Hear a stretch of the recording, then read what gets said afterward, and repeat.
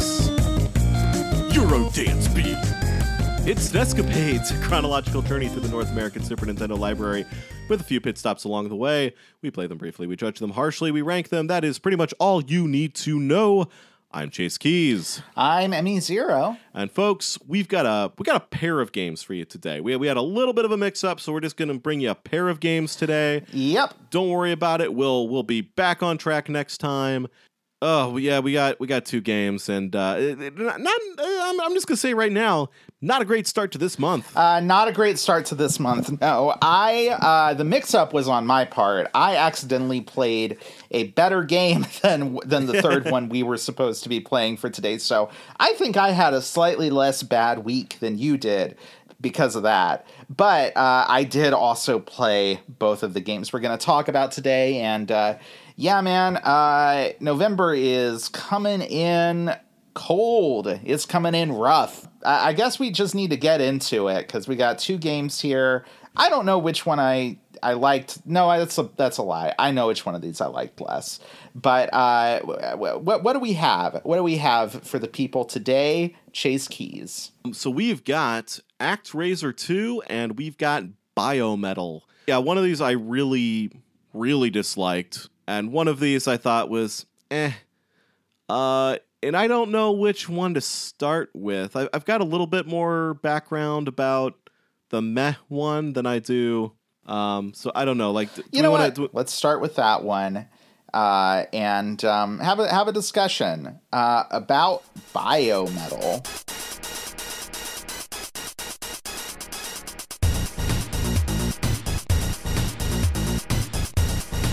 Yeah, Biometal. Biometal comes to us from publisher Activision, and the less said about them at this point, the better. And developer Athena. And also Eurodance sensation 2 Unlimited. Put a pin in that one for now.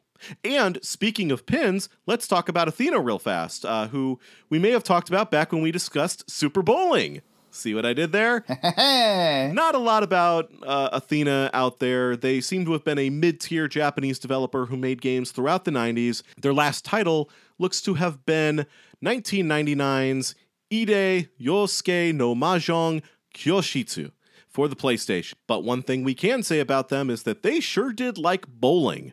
6 of their 30 total credits are video adaptations of bowling, which includes a title for Virtual Boy simply titled Virtual Bowling. It's well known for being the other bowling game on the Virtual Boy that wasn't the one with Nintendo Power's mascot on it. It was also the very last game officially released for the extremely short-lived system, and as a result, it is the most expensive Virtual Boy title on the aftermarket, going for thousands of dollars whenever one actually pops up for sale. Other than the bowling titles, Athena released some side-scrolling, medieval-themed action games like Castle of Dragon and Swordmaster, at least 2 Breakout-like titles, and a random Japanese trivia game. They also made this brawler for the Sega Saturn called Crows, the battle action for Sega Saturn. And yes, the for Sega Saturn part was part of the title, which features these very chunky, large-headed anime-ish characters, almost chibi, but not quite. But it's a look. They look like... It's weird. Yeah, it's you were telling me about this, and I looked up some footage from this game. They look almost like Kunio-kun characters, but they're not quite abstract enough to be cute the way the Kunio-kun characters are. They're more like, I don't know, how did you describe it? You had a very good description. I think I said like if they took the Kunio-kun characters and made an American Saturday morning cartoon in the 80s out of them.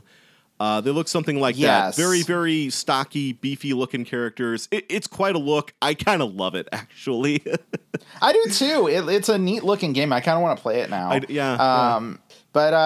yeah, they did that, and it really sounds like from that description that they were just trying their hands at all kinds of different genres, just kind of here and there. Aside from clearly the fact that they were like kind of drawn to doing bowling games because they did a bunch of those.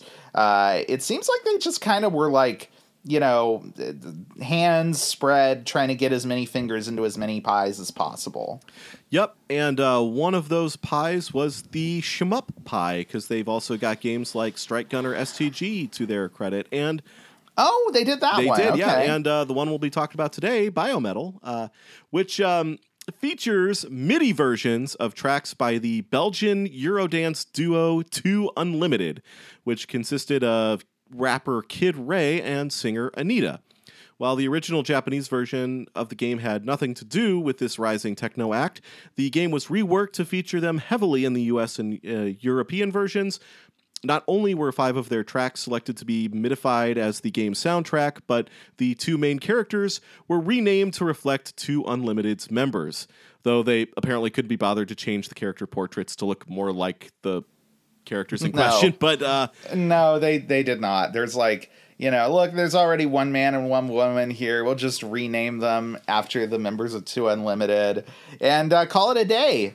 Yep. Which is it's less effort than they put into actually putting the music into the game, but not that much less. Yeah. Well, I mean, I guess we can talk about the music because it is one of the things that really they really try to hit you over the head with.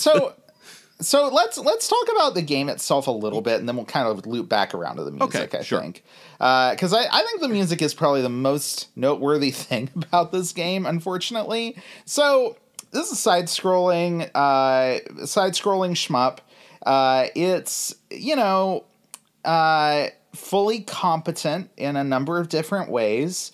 You have your ship, the Howlbard, which can fire kind of a normal sort of pew pew sort of like shot weapon, and also a couple of missiles. Yeah, and you can also turn the laser shot into a kind of little rotating shield. It's 4 orbs that rotate around your ship, and you press a button to bring the shield out, at which point a meter at the bottom of the screen starts falling. Once you turn that off, the meter starts recharging again. Big part of this game is deploying that shield when you need to be able to survive waves of bullets, and turning it off so that it recharges in the moments when you're not in danger. And that's okay. That works fine. I will say the upgrade system for weapons in this game has nothing going on. It's completely boring. There's, occasionally weapon pods that will show up on screen. You shoot them, and you can collect one of a few different weapons. You kind of wait for the power-up to cycle through to whatever weapon you want it to be before you grab it. And you can trade those out whenever another weapon pod shows up. You can upgrade the various weapons by collecting multiples in a row, but that's it really. Like there's nothing like the options or the pod from is it Darius that has the pod that you can kind of attach R-Type. Yeah, that's right. But yeah, there's nothing like the sort of the Gradius gear shift upgrades or anything like that. It's very, very basic. And honestly, all around this game is pretty basic. The levels. Yeah. Yeah, it's a pretty no frills, but very competent horizontally scrolling pretty bad shooter. Mm-hmm. Yeah. Pretty bad slowdown once you get into level 2, I found, but not debilitating. I mean, it's nothing we haven't seen in other games for the Super Nintendo. Unfortunately, this is just kind of a thing with Super Nintendo shmups in a lot of cases, but it's competent. It's fine. The levels are kind of too long, and there's not really much in the way of, like you said, this is a pretty no-frills game. So the levels generally have pretty repetitive scrolling backgrounds. There's really not that many different kinds of enemies. Everything has a very obvious like H.R. Giger influence on the enemy ships. They basically just look like, what if you turned the Xenomorph into various spaceships and mechs? And that's what all the enemies in this look like. So, it's all right.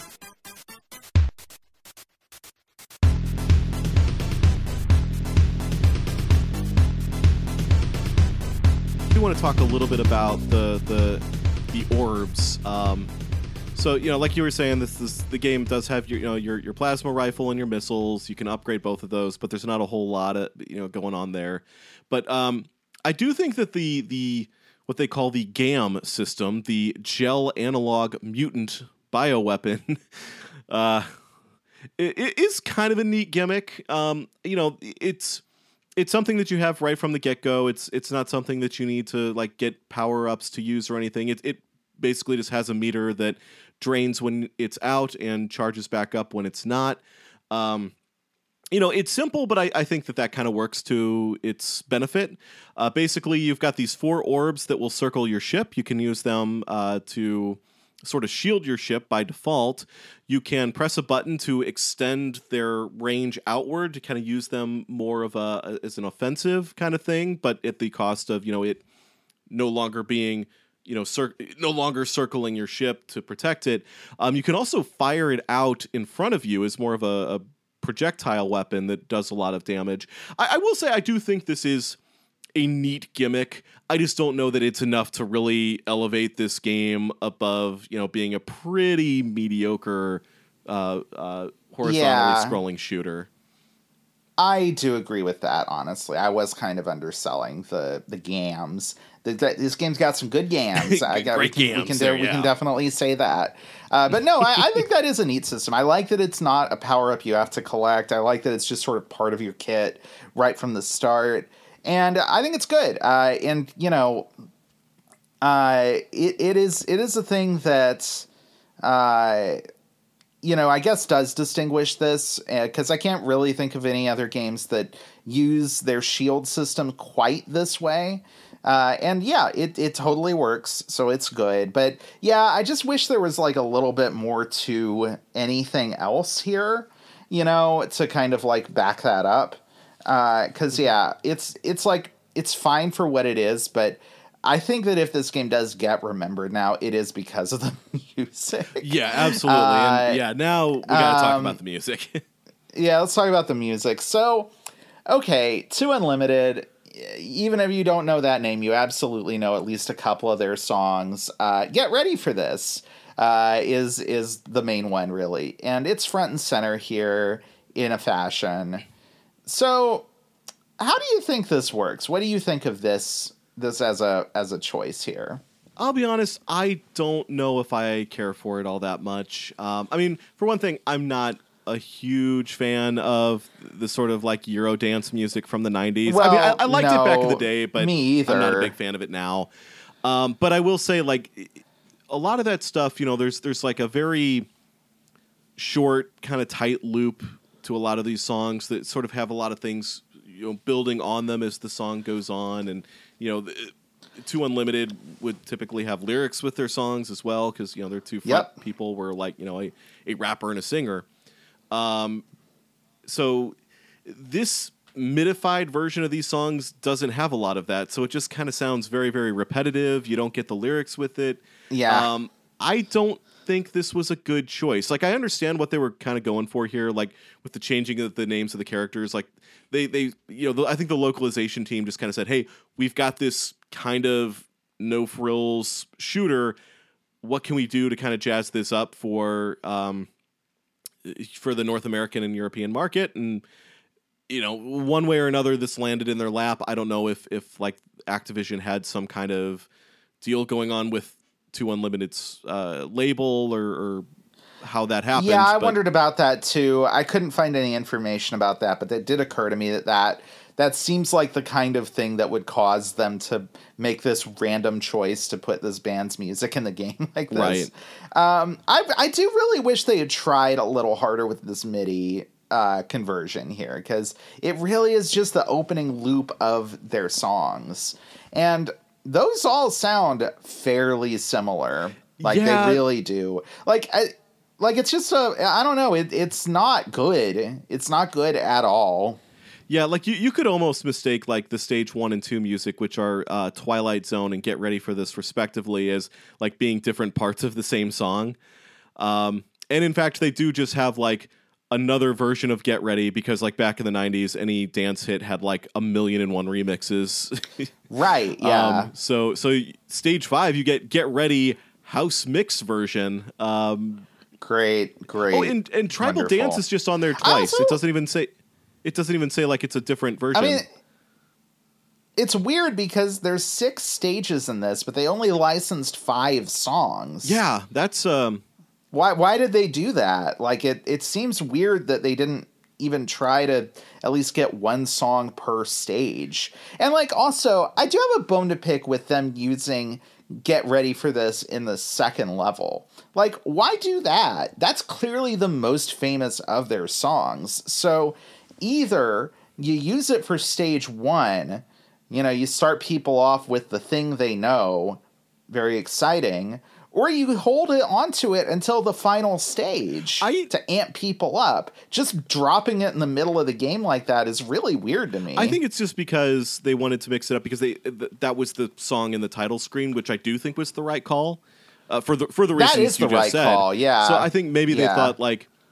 going from the title screen where they're playing that song to stage 1 where they are also playing that song might make people think that they were just going to be listening to that song through the entire game. That's what I was thinking. That's fair. I think in that case they should, if they were going to use it for stage 1, I do think it would not have been a good choice for them to use it for the title screen as well.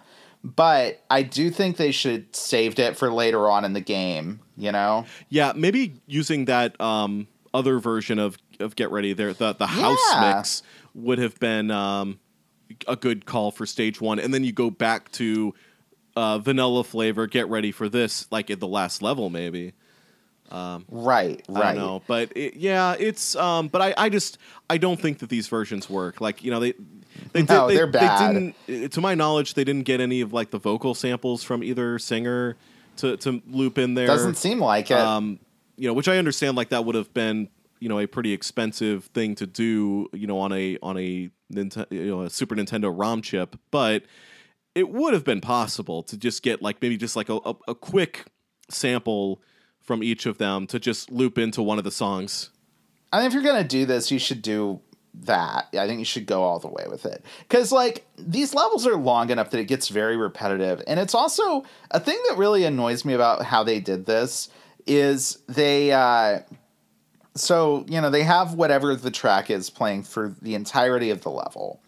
And then it stops when the boss shows up. And it's like, oh man, here's a boss. It's some big crazy looking thing. Get ready to fight it. And then the music just comes back. I think it's sped up a little bit or something, but it's like, come on, you should have like at least saved one of these out to be the boss music to make it something different.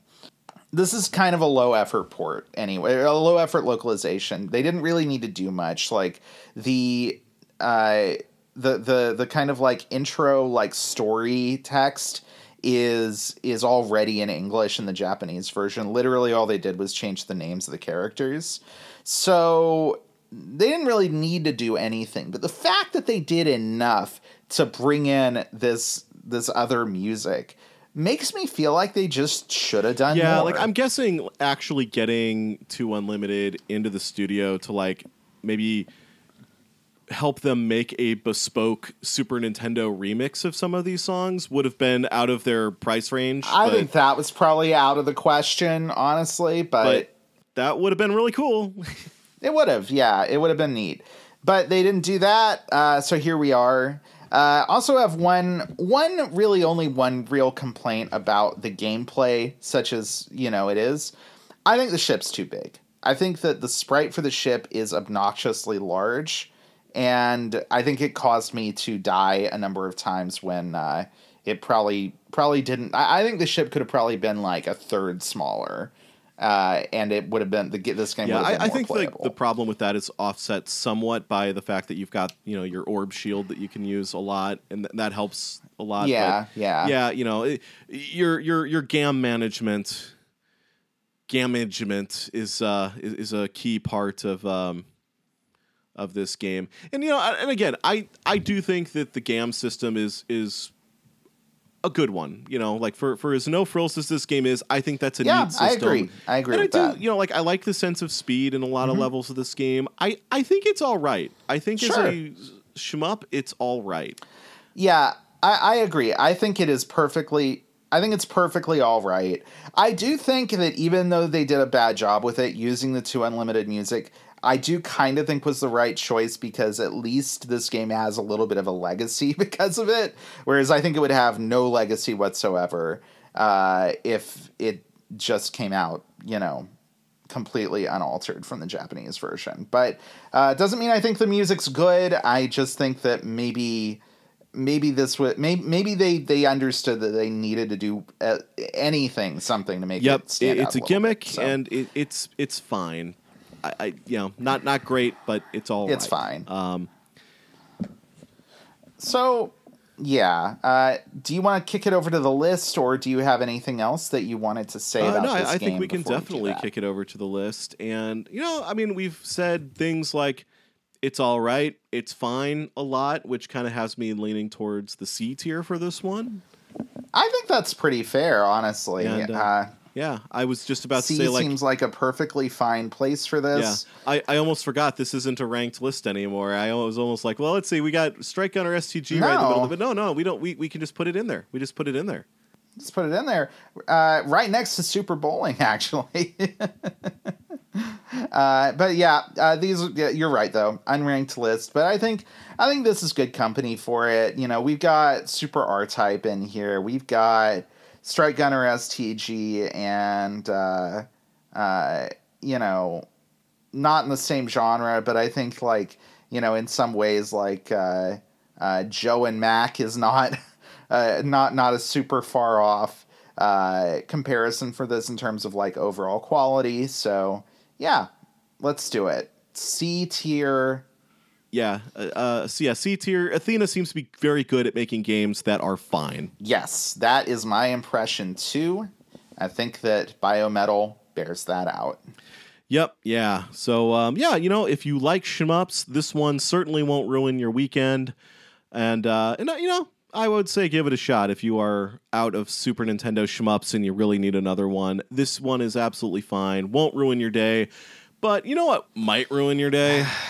Man, this hurts. It really hurts. Yeah. An extremely disappointing sequel to a game that we really, really liked. An early standout from the Super Nintendo's library, ActRaiser, coming back with a sequel that seems to have absolutely none of that first game's charm. Yep, yeah. So this is ActRaiser 2.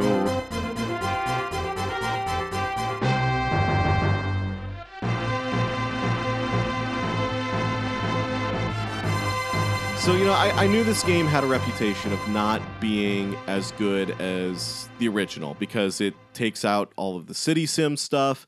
Like the original ActRaiser is still the only game that I played for the first time for this show and finished. Like, it was a short game, but it was a very pleasant playthrough.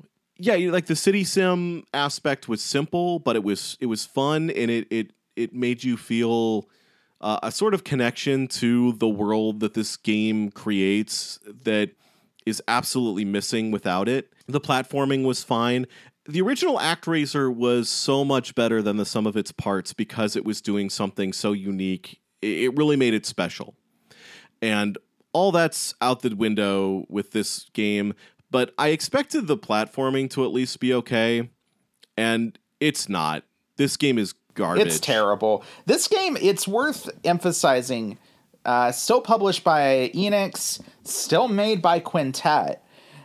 The same people, seemingly, a lot of them worked on this game who worked on original ActRaiser. But it is such a huge step down in so many ways. And I think it kind of tricks you a little bit because the graphics still look nice. It's still got a good Yuzo Koshiro soundtrack, very lush, detailed backgrounds, big sprites. So you come into this thinking, oh yeah, this is more, you know what, I miss the city builder stuff, the God game parts. I do think it's a shame those aren't here, but hey, at least this part's still good. And then you play it for even just like a couple of minutes, and all the ways in which this thing is just hateful to the player come to the forefront. Unbelievably antagonistic game design in a way that makes no sense for what this game is or what it's seemingly trying to do. Yeah, so, I had read something where the folks who were developing the game kept getting notes to make the game harder for the North American market.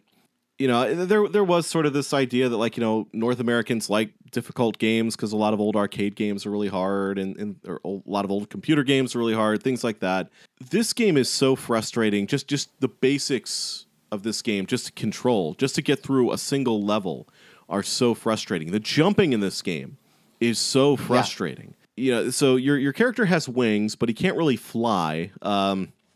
Instead, you can double jump, and then depending on whether you hold the jump button after your double jump or let it go, you can glide, or you can kind of do like a swooping down attack. But it's really finicky, and you have to do some really precise platforming to get anywhere in this game, like right out of the gate. Yeah. It kind of reminded me a little bit of the cape from Super Mario World, which I do think is kind of finicky to control at first. But the difference is that the game never requires you to have mastery over that skill to complete it. And it really doesn't require much mastery of that skill to even get all 96 exits. That thing is there to be a fun bonus if you get proficient at it. And, now, it means you can probably speedrun the game better, which, is probably not something they were designing for back then. But, it's a fun bonus if you can get it down, but it is by no means required of you to get through that game. This game is like, hey, this is infinitely more finicky than that cape was, and you better get it down or you're not even getting past the first level. It's obnoxious. Yeah, it really is. It's really annoying. And yeah, there's just... Because, I didn't go back and play the action stages from original ActRaiser before we did this show, but I feel like my memory of them is that maybe these controls are not that far off from what that game was doing, but because the demands were so much less on you in that game, it was fine. Magic in this game also works in a really annoying way where you have magic's essentially, a kind of occasional use thing. You have a couple of sort of ticks of MP that you can use, but you have to charge up and then hold a direction in order to use your different magical spells. And they put... This is the thing you pointed out, and I can't stop thinking about it now. They only used 2 buttons in this game. They have a jump button and an attack button. So which means that you have to hold down attack in order to charge up your magic. Why not just use one of the other buttons? Yeah, they mapped jump to 2 buttons and they mapped attack to 2 buttons. I'm like, you've got 4 buttons there. Why not have a bespoke magic attack? What are you doing? Why would anyone design it like this? Yeah, I don't know, but it's incredibly obnoxious. It's incredibly unenjoyable to play this. And talking a little more about the jumping, okay, all the levels are designed kind of like the original ActRaiser, where they have kind of a mid-boss and real boss at the end of the level. A big boss. A big boss, yeah. In this game, those are based on the 7 deadly sins. That may have actually also been the case in the first game. I don't remember. But the point is... The first level has this plant monster as its mid-boss, and it took me several tries to get past that. I had to figure out that you are basically invincible if you crouch and just repeatedly use your sword. So when the monster changes sides of the screen, you can just let him run through you and hurt him while he does so. And after that, this is kind of a tedious fight, basically. And then after that, there is a section of jumping over this poisonous swamp that kills you in a couple of hits if you make any contact with it. in order to get through this, you have to do multiple extremely controlled double jumps onto little moving platforms while very large frogs jump from out of the bottom of the area where you can't see them unless you're close. If you're like in the air, basically, you can't see them until they hit you. Basically, yeah, it sucks. And of course, you got knocked back. And you get knocked back, and the invincibility window is not very long. And it's just the combination of elements here is so. It feels so mean-spirited. Like, it really feels like the people who made this game were not having fun making it, were not inspired, were not, happy to be doing this.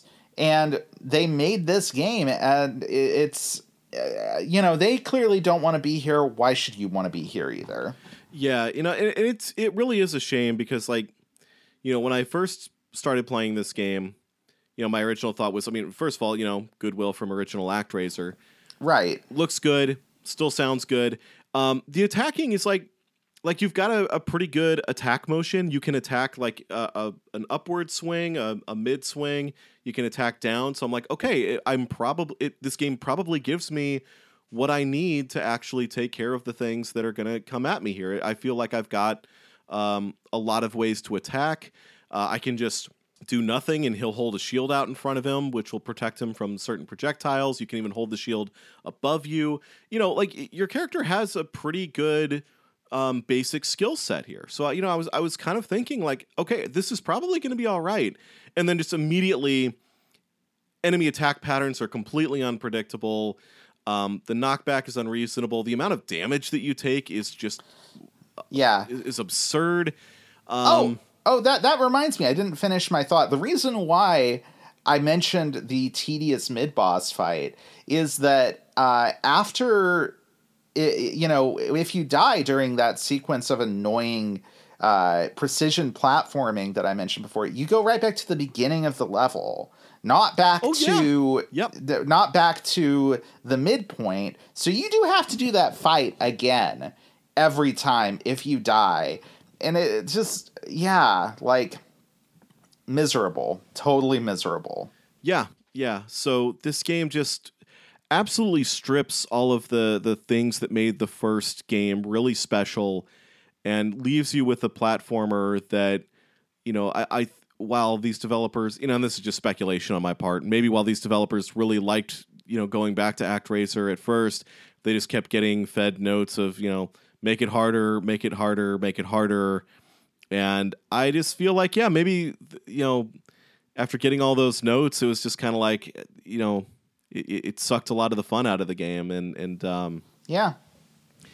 we're left with this extremely disappointing sequel to what was, what's still our number 15 game right now. Yeah, in the an A tier. Absolute classic. I do genuinely think that this game's like actually very instructive in showing how much gets like gilded by production values when it's, I feel like, kind of unusual for a game to have this good of production values and this bad of gameplay, honestly. But it is really striking that I think this game does have fans, and I don't want to discount the fact that they presumably do actually like this game.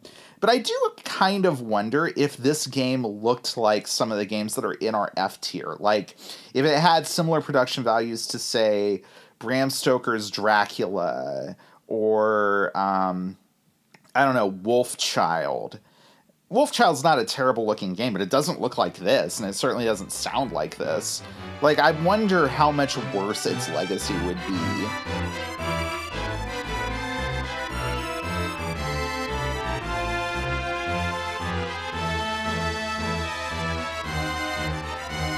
I mean, it's an F-tier game, obviously, right? Yeah, this might be our most controversial placement into the F-tier, but I absolutely feel like this is an F-tier game.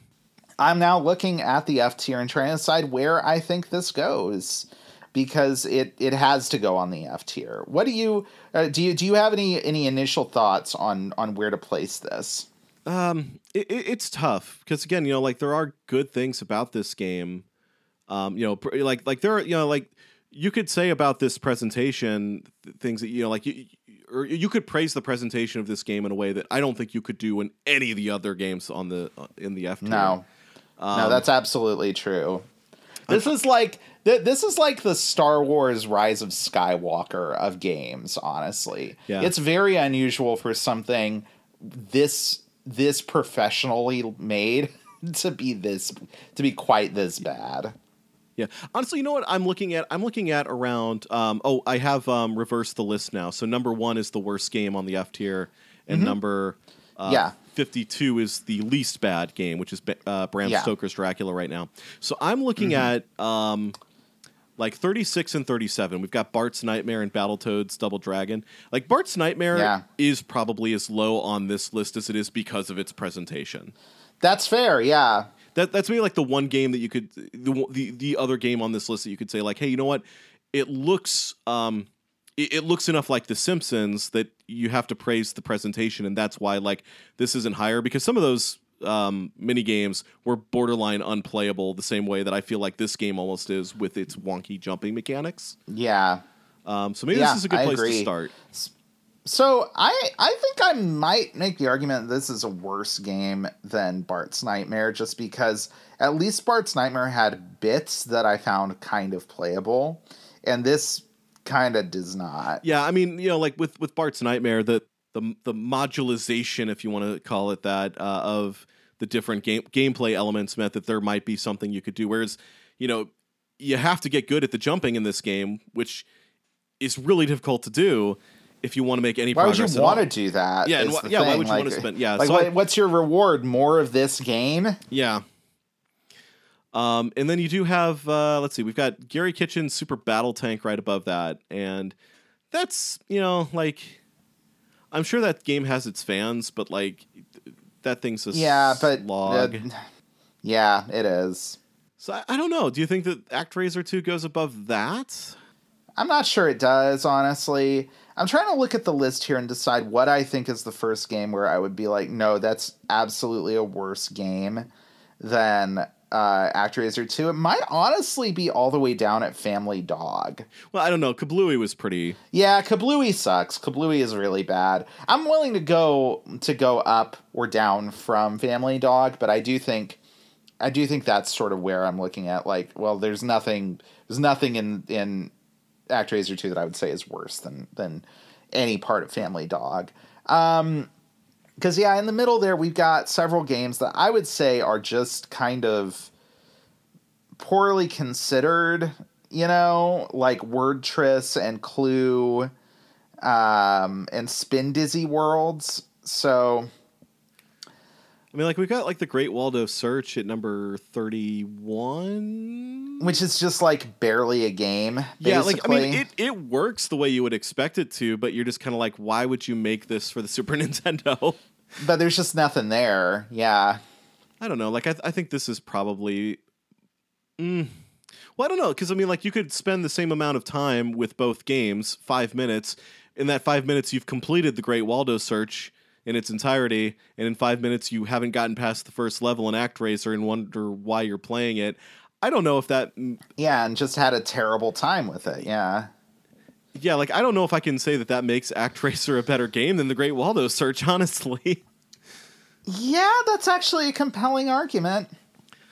I think maybe just below the Great Waldo Search. Maybe that's just where below I would... Okay.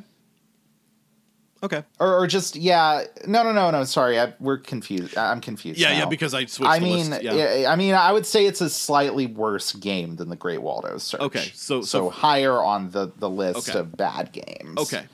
But I think that even as sort of like, poorly considered as Clue and Word Triss are, there's probably... Well, I don't know, like Word Triss... Well, actually, you know what? I couldn't put this above Word. I can't say this is a worse game than Word Triss. Word Triss is just like is a poorly conceived concept for a game. Yeah, I mean, Word Triss just straight up does not work. Right, yeah. Like they had this idea, and I think that like if you had just written this out with pen and paper and like tried to do some like like kind of testing in that way, I think everybody would tell you, nah, you need a new concept. This doesn't really work. So maybe like between Wordtris and Clue. Yeah, I think that's fair. Because, I mean, Clue relies on you being very willing to put up with some crap to play Clue using it, but at least the game is kind of there. Yeah, I remember like they changed the rules in this version of Clue in ways that like I don't think helped it be a better video game. No, I agree, but I do still think it's probably got a little bit more to recommend it than ActRaiser 2. So, yeah. So ActRaiser 2 is going to be now our 30th worst game. Yeah. Really shockingly close to the bottom of the worst games list, frankly. Yeah. From a game that is number 15 on our best list to number 30 on our worst. I'm going to say I think that there's no other series of games where there's going to be a wider discrepancy in quality between one entry and the next. Yeah, I agree. I think that in the entirety of the Super Nintendo library, the gulf between ActRaiser and ActRaiser 2 it's staggering, frankly. Yep. Yeah, I never would have expected to be so frustrated by this game. There you have it. That's ActRaiser 2. Again, I mean, like you said, I'm sure this game does have its fans. So, this is probably maybe the most controversial game to be on the F tier. But yeah, because I don't think anybody's really out here flying the flag for, Toys or The Wizard of Oz or Pit Fighter.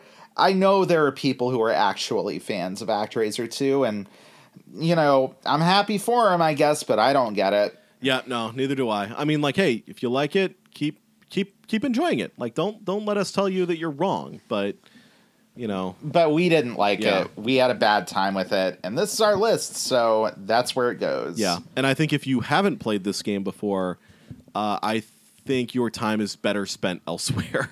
If you're just exploring new games for the Super Nintendo. So, yeah. Yeah, go play Castlevania 4. Like, that's a game that is doing this kind of, like, big, brawny action man thing in a way that is actually good. And,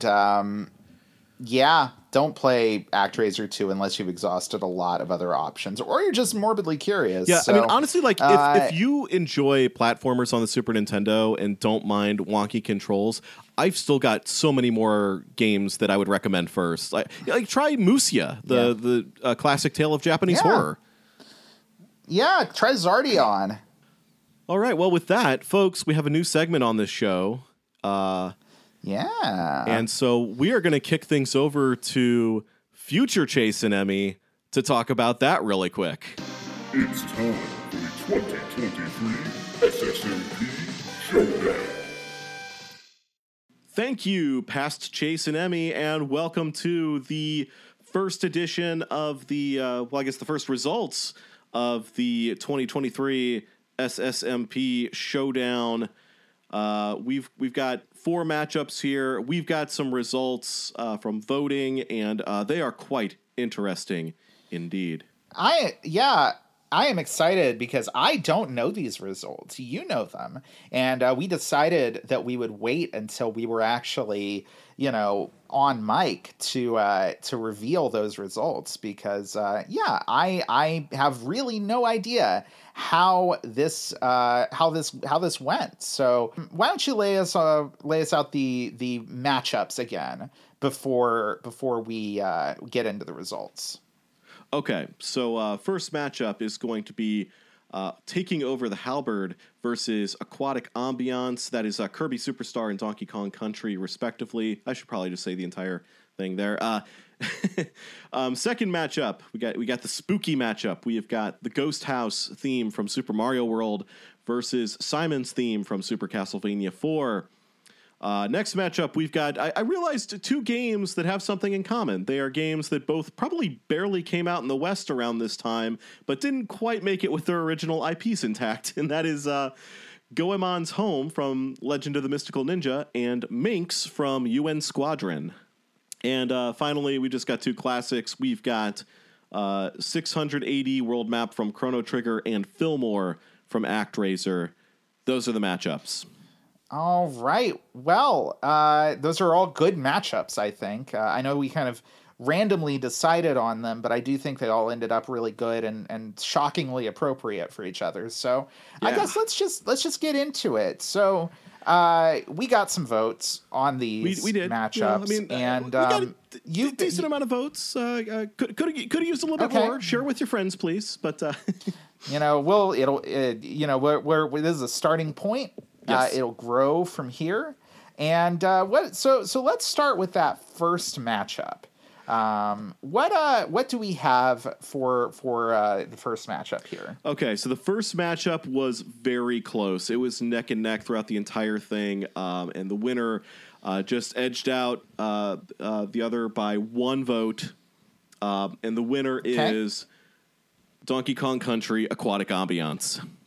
I am not that surprised at that. I feel like that is like a very beloved song and a really, really great song. Honestly, that matchup, I frankly would probably pick Aquatic Ambiance as well, just, for my own druthers. So, yeah, congratulations, Aquatic Ambiance, moving on to round 2. Yep, and I really thought that was going to be a bit of an upset because Taking Over the Halberd took an early lead on that one, and Aquatic Ambiance came back to take it. Interesting. Got some Kirby fans out there. Next matchup was Ghost House versus Simon's Theme. This one was actually pretty close too. But the winner ended up being Simon's Theme. And, this one felt a little bit one-sided to me. And one person even did ask, how is this even a matchup? And I had to explain that these just got kind of seeded randomly for the prelims. Yeah, Simon's Theme is kind of a real banger, where Ghost House is a nice ambient track. Yeah, but it's very simple, and it's very much a part of the overall sort of musical soundscape of Super Mario World. I don't know that it's really gonna hold its own in a fight against Simon's Theme from Castlevania. So I didn't think so either. But it did better than I thought it would. It was still a close matchup. Unlike the next one, this next one was not a close matchup at all.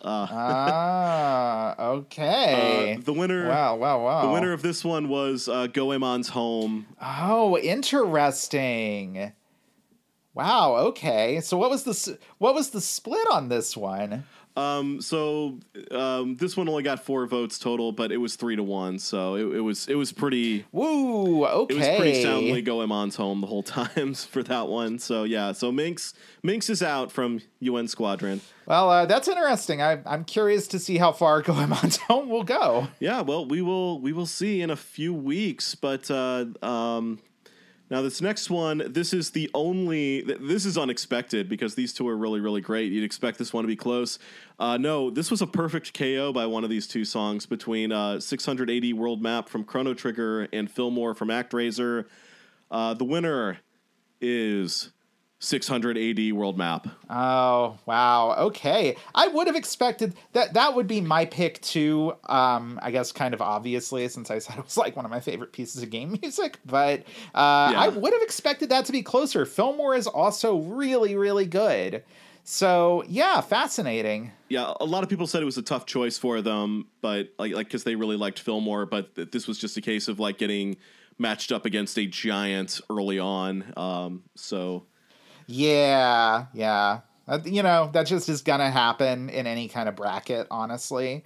It is very Castlevania-y as well. So, it's kind of nice that it won't have to eventually compete against another Castlevania song or against an actual Castlevania song. Mm-hmm. So, yeah, this is true.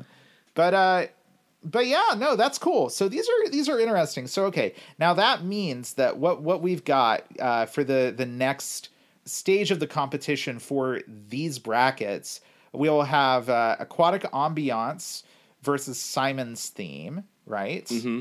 Yep. And we'll have Goemon's Home versus 600 AD World Map Music from Chrono Trigger. Yes. So those are interesting matchups. I genuinely have no idea how any of those are going to go.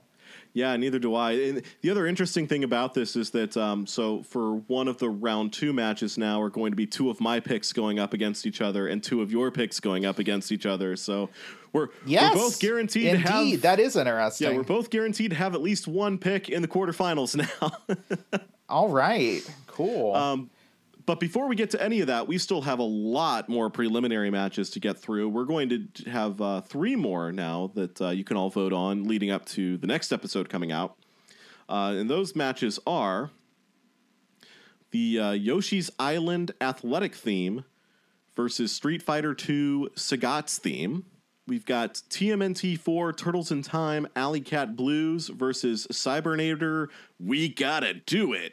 And finally, Final Fantasy VI's Awakening versus Mega Man X's Highway. That's going to be quite a matchup. I'm a little bit worried about what is possibly my favorite SNES track of all time being in a matchup against Final Fantasy VI so early on, but we'll see what happens. Yeah, we'll see what happens. This has already surprised me, so I really can't even hazard a guess on how that mashup or any of the other ones is going to go. So yeah, we thank you all so much for contributing and for voting and leaving your comments, and we hope that you continue to do so and that you tell your friends about it, because this will be even more fun the more people we get in on this, the more people we get voting and thinking about this stuff and talking about it. And we really, really appreciate everyone who listens to the show. And we thank you very much for being willing to kind of, take part in this little interactive experiment that we're doing here. Yeah. So thank you all so much. Thanks to everyone who voted. Thanks to everyone who shared this. We hope that we can get even more people involved next time, and that folks will cast their vote for their favorite songs. But either way, we'll keep the SSMP train running. But yeah, that's all we got for now. So I guess with that, we will kick things back over to past Emmy and Chase.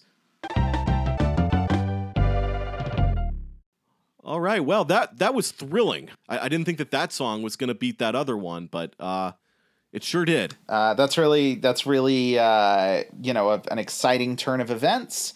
So can't wait to see what happens in the next bracket next time. And speaking of next time, what games are we going to be playing in the next episode? So next time we are going to be looking at Championship Pool, Clay Fighter, and Disney's Aladdin. All right. Well, let's hope that some of those games can at least give us something better than what we had to work with this time. And yeah, until then, I'm Emmy Zero. I'm Chase Keys. Play it loud.